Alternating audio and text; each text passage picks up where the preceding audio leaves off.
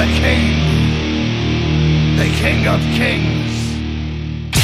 Are you ready? Oh yeah! Let me tell you something, brother. If you're looking for the best there is, the best there was, and the best there ever will be in the podcasting universe, then look no further than Ring the Bell, bringing you the best in the world at what we do. And what we do is take over the world of wrestling reviews, baby.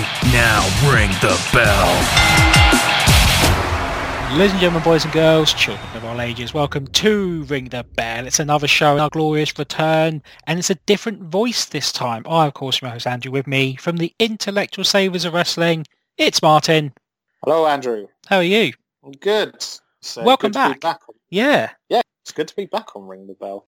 we've got a specific reason for this show. As we know, there's an ongoing celebration of Triple H's 25 years in WWE, and we thought we'd commemorate that in our small part by looking at some of his greatest ever matches, didn't we?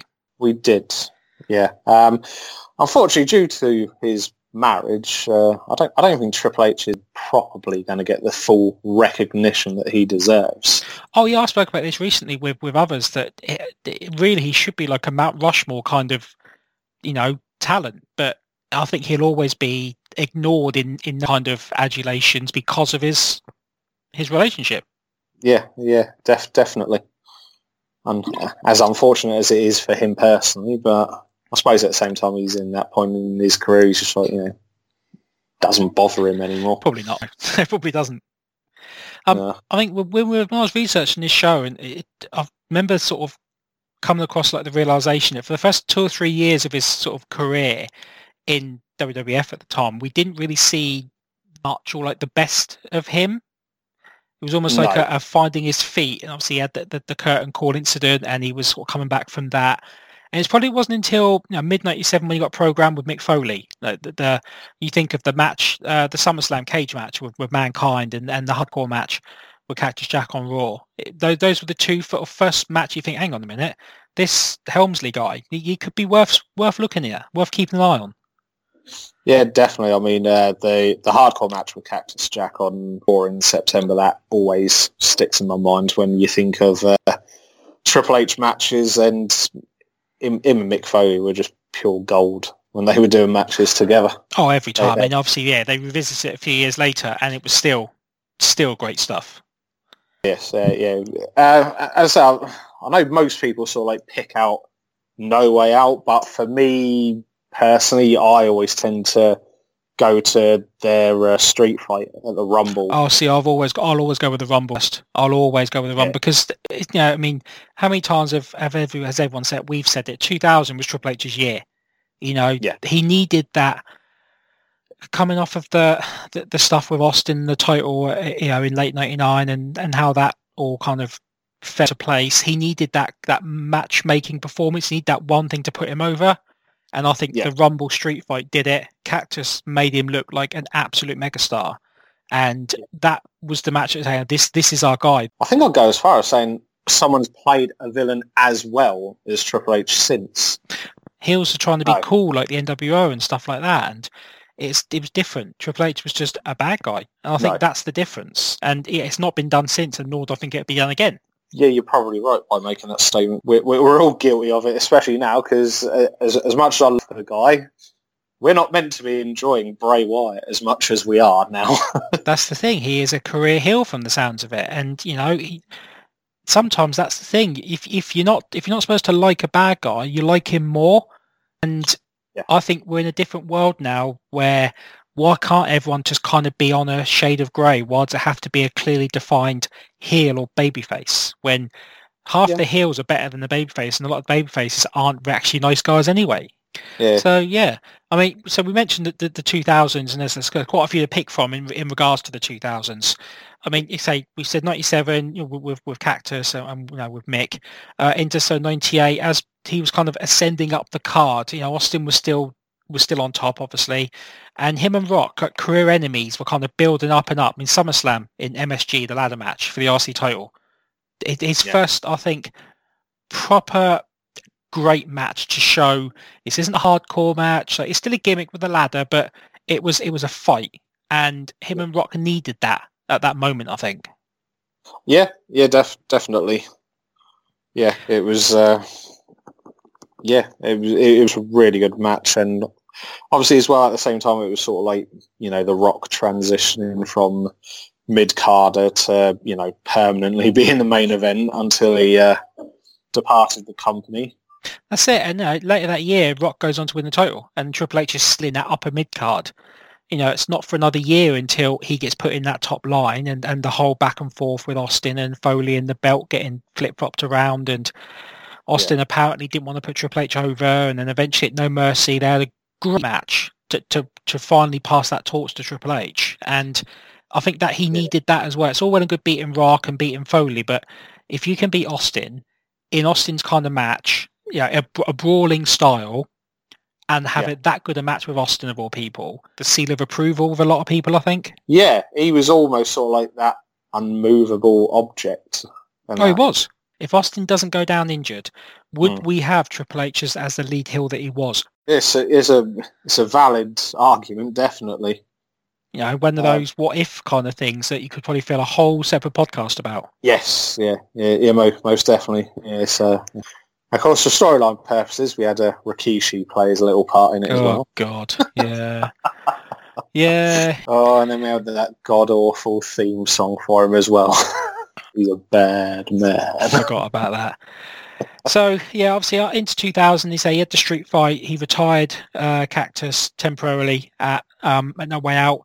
And then with the championship still went on to Backlash, one of my favourite ever main events. Just, it was a perfect main event. Had every single thing you could want in a match. And another great match on Triple H's resume. The next month, the Iron Man match at Judgment Day, Taker's return, going an hour with The Rock. Again, another entry on the resume. Just consistently so good. Yeah. I mean, obviously, for so many reasons, Judgment Day 2000 will stick in people's minds. But yeah, it was just an unbelievable match. Because wasn't Michaels special guest referee in that match as well? Judgment Day, yes, he was.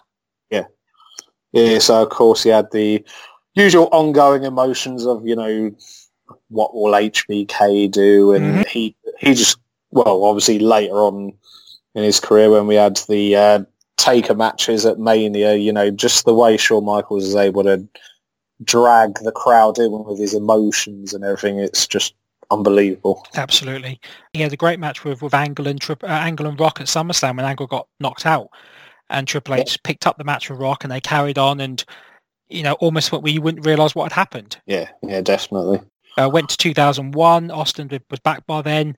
This one always puzzled me. They did a 3-stage of Hell match at No Way Out like a month before Mania, and Triple H won. Like, Austin was challenging for the belt at Mania, and Triple H beat him like a month before the Mania. It was very weird how that one played. But again, a great 45-minute match, different kinds of matches.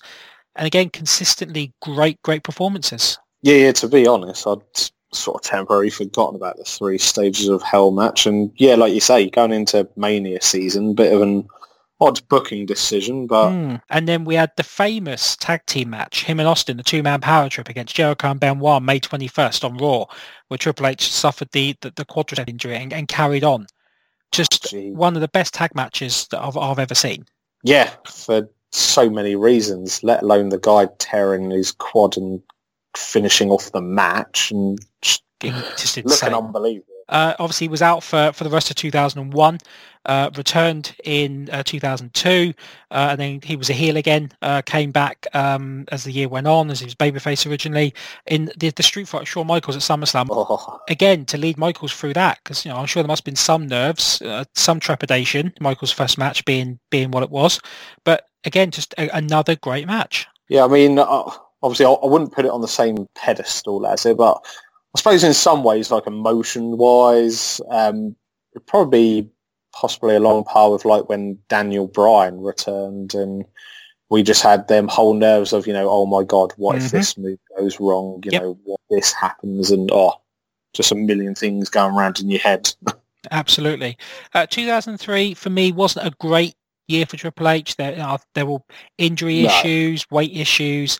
Didn't look good. There was all the talk about the politics being played and all that sort of stuff. So 2003 was a low point as a fan of Triple H, watching him. 2004, obviously he had the triple threat matches with Benoit and Michaels at Mania and Backlash.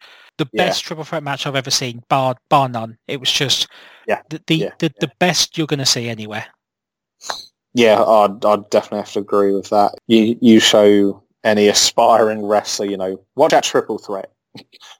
Just try and beat it. That's the thing, and it's not going to get the highlights and the credit now, of course, because of Benoit's inclusion. But for the main event of the 20th anniversary of Mania, in MSG, to put Benoit on, and again to put him over the following month in Canada, just great work from both Triple H and Michaels. Great matches, and more than deserving of their place if you look over his best outings.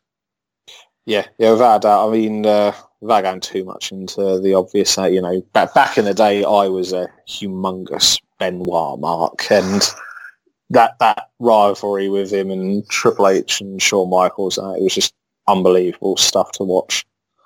And then, obviously, everyone remembers at the end, bloody JR nearly having a heart attack because he was just so psyched up because Benoit, the 18-year journey. He faced Undertaker at Mania 17. They came back again 10 years later and 11 years later. At Mania, the No Holds Barred match, the Hell in a Cell. Oh, the two matches. I mean, it was always going to be hard to follow the Shawn Michaels matches. The first one, I think, was quite as good. The second one is possibly my favourite ever match. The Hell in a Cell. It's just had everything you could want. Yeah, because I remember thinking back to them times and that. Obviously, he had the whole No Holds Barred match and that, and then they came back again with it the following year, and you're just like, really? How are you gonna better it? What's the angle and the story here? And once again, when you got people like Triple H and the Undertaker involved, you're just like, well, screw you. We're going to prove you all wrong, and how they did. Exactly. And the Michaels included as the referee, and the pedigree spot with the 2 count after the super kick is probably my favourite false finish, because I genuinely thought that was it. It completely got me. Yeah. There were a few points in that match where it was just literally, although I'm trying to think now timeline wise, was this before the Brock match or? This was before Brock. Yeah, I think it was before Brock. Yeah. So I'd probably say at least 3 or 4 spots in that match. I generally got the whole, oh my God, Triple H is going to beat the streak. Yeah. It said that the false finish off the pedigree. I thought he'd been streak. I thought he'd broken the streak with that one. That was it. They completely got everyone in with that one. Obviously, over the next few years, Triple H started to wind down to some extent his in-ring performances. He saved them for the big stages. WrestleMania 30, Daniel Bryan, opener, put Daniel Bryan over so big. A great match to set Bryan up for the main event later that night where he won the belt against Orton and Batista. Yes, yeah. And then even as recent as Mania 34, a couple of years ago, teaming with Steph with the biker entrance and everything to take on Kurt Angle and Ronda Rousey in Rousey's first match. I mean, it was a lot better than it had any right to be. No right to be as good as it was. No, it didn't. And to be fair, I know she'd wrestled previously with whatever amount of training that, but it was even slightly surprising, sort of, Steph's level of capability and, the job she put in that night. Well, exactly. And it was only Angle's second match, from what I remember, because he had of course. Didn't he? Yeah. He had a match with the Shield, wasn't it, at TLC the year that 6 months before? That stupid one night only. Yeah, exactly. So Roman got injured? Suspended or injured, one of the two. Yeah. And do you think for someone like Ronda's first match, Angle's second match back in 2 years at that point, maybe, and Steph in there, who's obviously limited, you think Triple H had to carry that, and he did. Yeah. Oh yeah. Definitely big time, and obviously he sold for Ronda as well. Oh, big time, absolutely. He did what he had to do. Yeah. He had one job that night, and he did it perfectly. Yeah, most definitely. Are there any other kind of matches that stand out in your memory as far as, actually, I remember that as one of his, not necessarily one of his best ones, but one of his highlight ones, or, ones that you think, think of Triple H, I think of that match? Yeah. I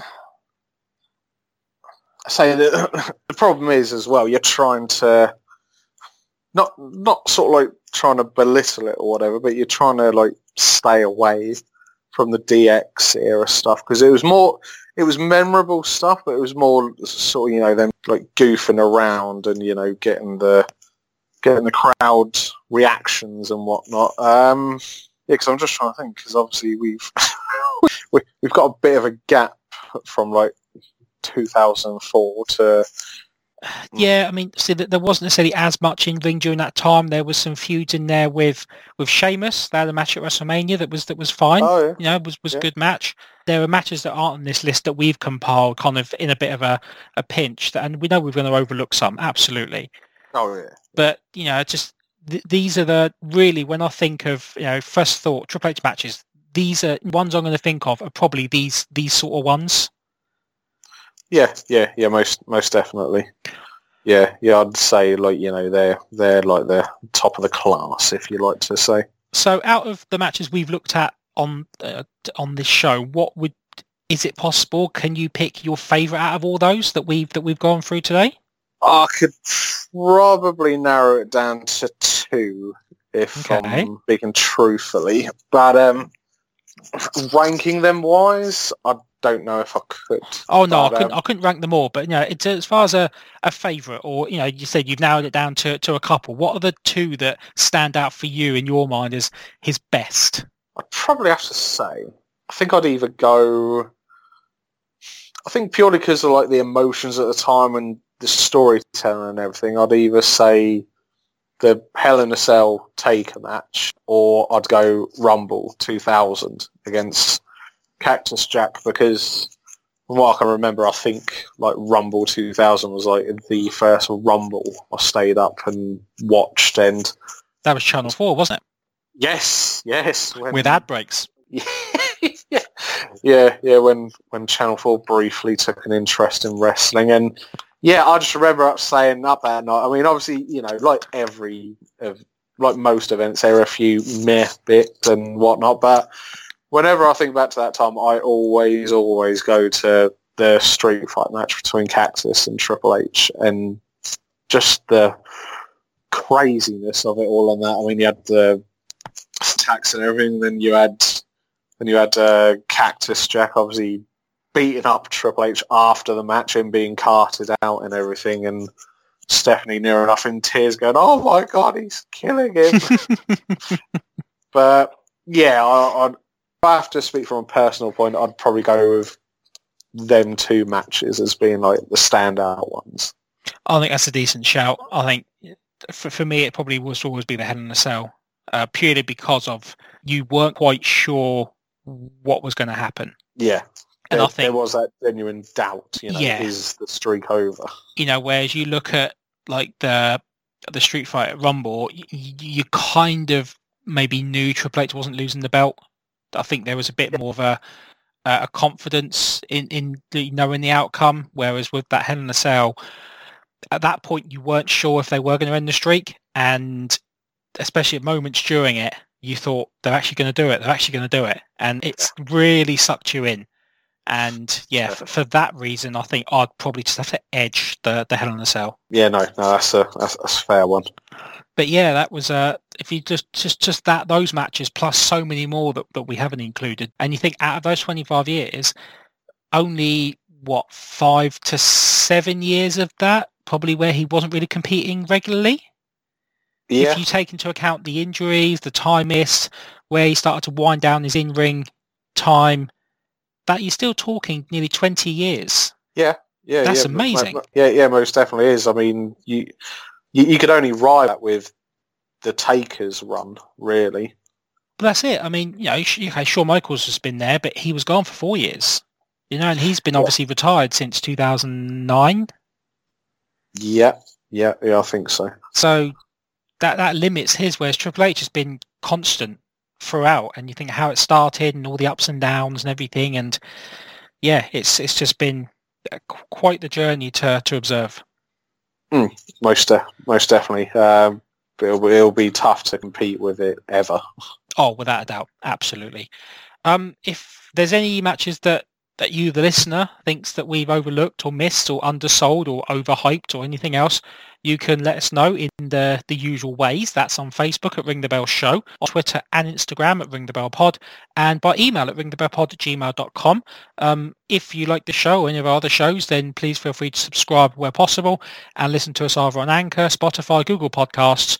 All we do ask in return, if possible, is to give us a nice 5-star rating and review where it allows you to do so.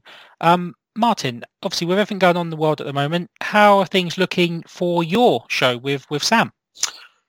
So yeah, obviously we did some recordings just before Mania, and we sort of like put it out there that, you know, we've recorded some stuff, but obviously there will be limitations in it with getting new content out. But luckily, with the assistance of yourself, we're going to start recording again as of tomorrow. So there we go. That's something I'm looking forward to, because it's I'm mostly working from home now, like yourself. So the creative juices and sort of general situation is slowly starting to set in. So it's nice to find something that I can occupy my time with a bit more. So obviously anyone that follows us that may be listening to this as well, we're not really going to be focusing on the current products at the minute, because it is what it is.